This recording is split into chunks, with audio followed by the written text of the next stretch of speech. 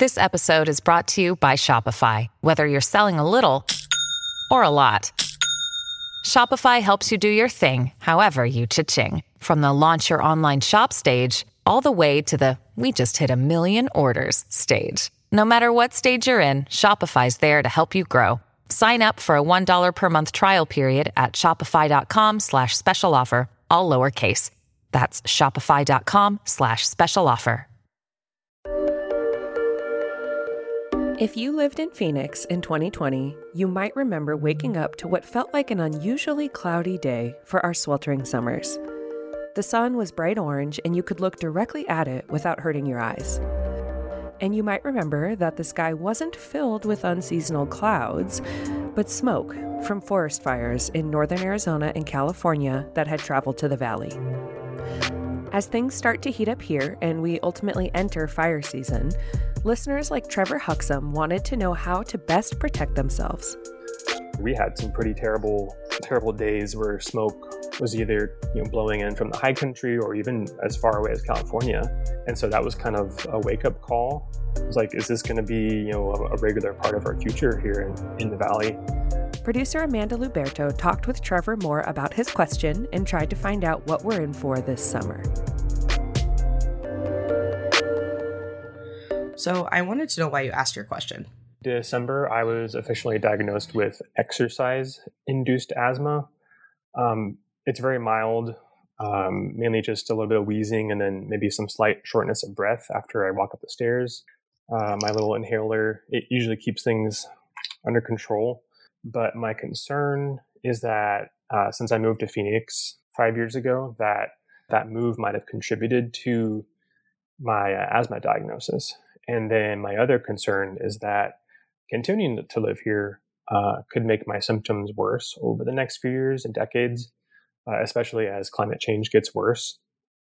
And so my question was, what kind of concrete steps are there that I could take to kind of protect my lungs and just general health in the years to come? According to the American Lung Association's State of the Air report that came out in April of this year, Arizona improved in particle pollution but got worse for ozone pollution between 2017 and 2019.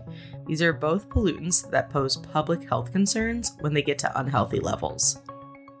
Particle pollutants can be categorized in two main sections: PM 2.5, which is smoke, and PM 10, which is dust. Ozone pollutants are a result of human activity like driving your car. According to this study, Gila, Maricopa, Pima, Pinal, and Yuma counties each received an F for the number of high ozone days. Yeah, not a very good report card. As far as Arizona's PM 2.5, which again is smoke, only 2 counties in the state received an F, but it does include Maricopa, which is better, but not great. I talked to Matt Pace, who is an air quality meteorologist at the Arizona Department of Environmental Quality, or ADEQ. I wanted to find out for Trevor what he could expect this summer now that his asthma has made him more aware of our air quality. With how dry things have been lately, 58% of the state right now is an exceptional drought, including portions of Pinal and Maricopa County where the majority of our dust storms come from. We are looking like as we ramp up the monsoon, we are going to see some pretty big dust storms move from the south towards Phoenix. Dust storms are very common in Arizona and have the ability to be really dangerous. It is always best to stay inside your house during a dust storm. Now, as far as ozone is concerned, we are looking like more than likely an average season for the valley because the pattern is going to be fairly average. At least that's the hope. With monsoon hopefully starting right about average, and that'll allow the ozone plume to be a little bit disrupted in the afternoon as we have some thunderstorms and outflows move through. So as far as PM10, it is looking like it could potentially be an active year, and then ozone right about average where we normally sit. I did ask Matt if the ozone numbers were at all affected by the lack of rush hour traffic last year, as most people worked from home and stayed inside due to the pandemic. He said it's a little too early to tell the impact from the change in behavior, but also reminded me last year that we had a very dry summer, almost no monsoon season at all. Again, we have to take into account the weather pattern that we had, which was very unique. I mean, it was record dry monsoon. Plus, we had record wildfires going on that resulted in that ozone. So, unfortunately, We still need some more years of data to tell, but certainly anytime you can reduce cars from the road, reduce the emissions, that is helping air quality in the longer term.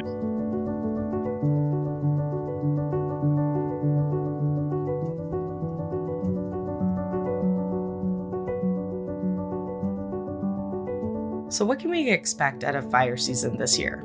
This is a big factor in the air quality for the summer. So I called up Tiffany Davila, the Public Affairs Officer for the Arizona Department of Forestry and Fire Management, to get a sense of what we can expect, especially if we're potentially in for another dry summer. As far as the fire season goes this year, we're kind of looking at an early start, potential early start to our fire season. So we have seen already an uptick in the amount of fires that we're responding to.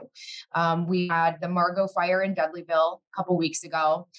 We had the fire over off 43rd Avenue in Pinnacle Peak just a couple days ago.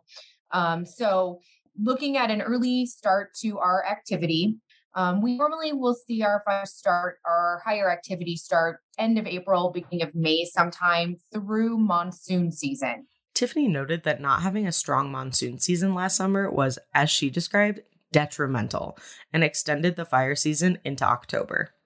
The lack of precipitation coupled with the lingering La Nina. So that obviously brings drier, warmer conditions, lack of precipitation.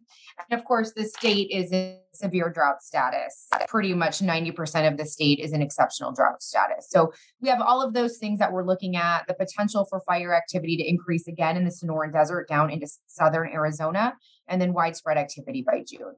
She told me that when fires burn in northern Arizona, similar to the bushfire in the Tonto National Forest last summer, a combination of weather conditions and the directions of the wind are big factors on whether smoke from those fires will ever reach the valley, which makes it hard to say for sure if this will be another intense smoke and fire season. We do have the potential for another active fire season. I can't really say for sure. I can't look into a crystal ball and say we're going to have another busy fire season, but the factors are there. The conditions on the ground, the lack of precipitation, the dry fuel, the carryover, all of that is there that would equate to a busy fire season, again, in the central region of the state down into southern Arizona. All right, so what can people like Trevor or like you, listener, do to best protect themselves? The air quality has a chance of being bad, and the fire season has the potential to be really powerful. For those answers, I got some insight from Dr. Jennifer Hill. She is an allergist and immunologist at the Arcadia Allergy and Asthma, and she gave me some tips to share. But we started with the basics.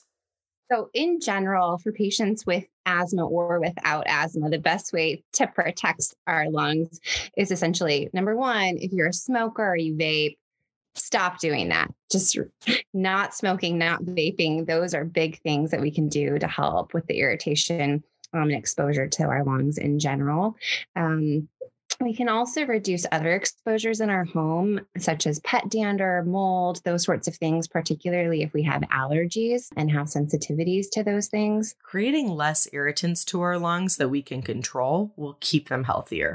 But for those patients that have asthma, there's kind of other things that we can do as well. So I think one of the biggest things that they can do is just make sure that the asthma is controlled at baseline, particularly when entering into either the fire season or the pollen season. Keeping asthma under control with the help of a doctor will highly reduce the risk of having a flare-up when exposed to irritants. When we enter into the poor air quality season and the fire season, checking the local air quality forecasts can be helpful. And that's actually something ADEQ can help with. Matt Pace told me how people can use their resources to stay up to date. One of the best ways to get air quality information right in the palm of your hand is the Air Arizona app. And if you don't have a mobile device, you can also get that information on the Arizona Department of Environmental Quality website. But we issue a 5-day forecast that's hourly for Phoenix, Tucson, Yuma, and Nogales. So what you can do is you can go on there and you can see the best times of day to go outside or maybe stay indoors, especially if you're sensitive.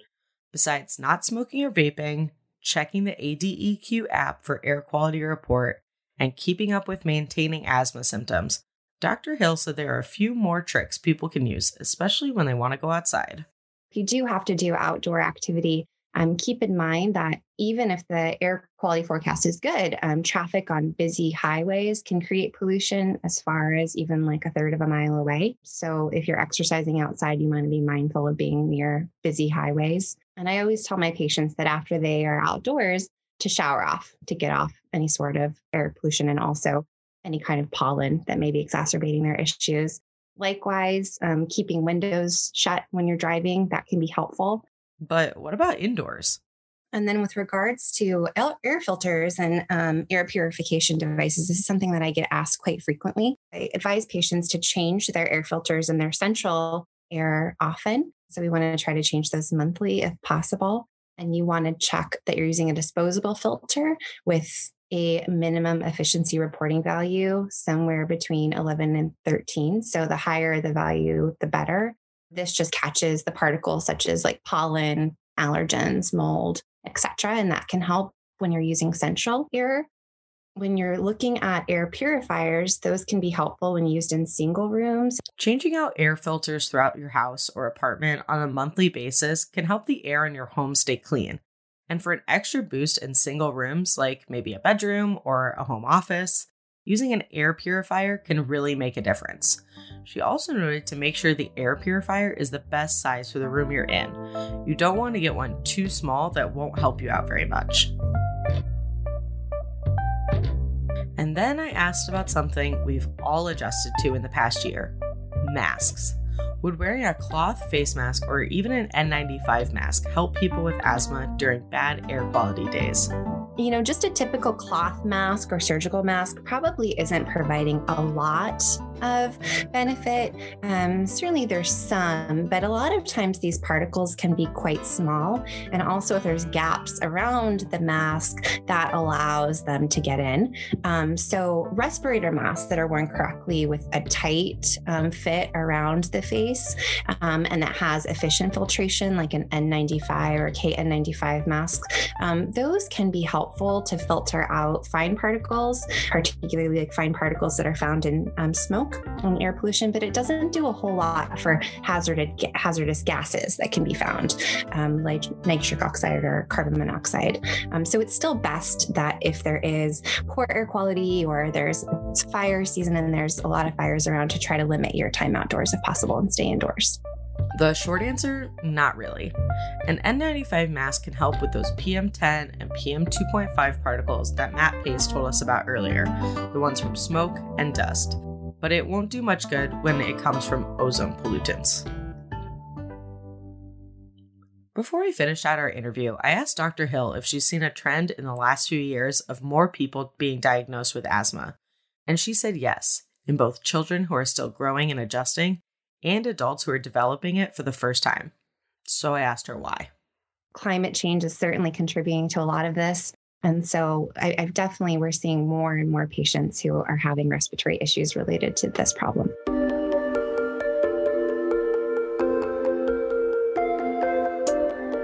We hope this answers your question, Trevor, and that you feel more prepared when you go out this summer, even to just walk your dog when the air quality isn't great. Listeners, if you also wanted to download the Arizona Department of Environmental Quality's app that Matt Pace told Amanda about, you can search Air Arizona in your app store to find it. It can give you daily forecasts and alerts for when it's a high pollution day. Do you have a question like Trevor that you want Valley 101 to answer? Go to valley101.azcentral.com to submit your question, and you might even hear it on the podcast. You can also find us on Twitter at Valley101pod. All right, I'm Kayla White signing off for this week. Take care.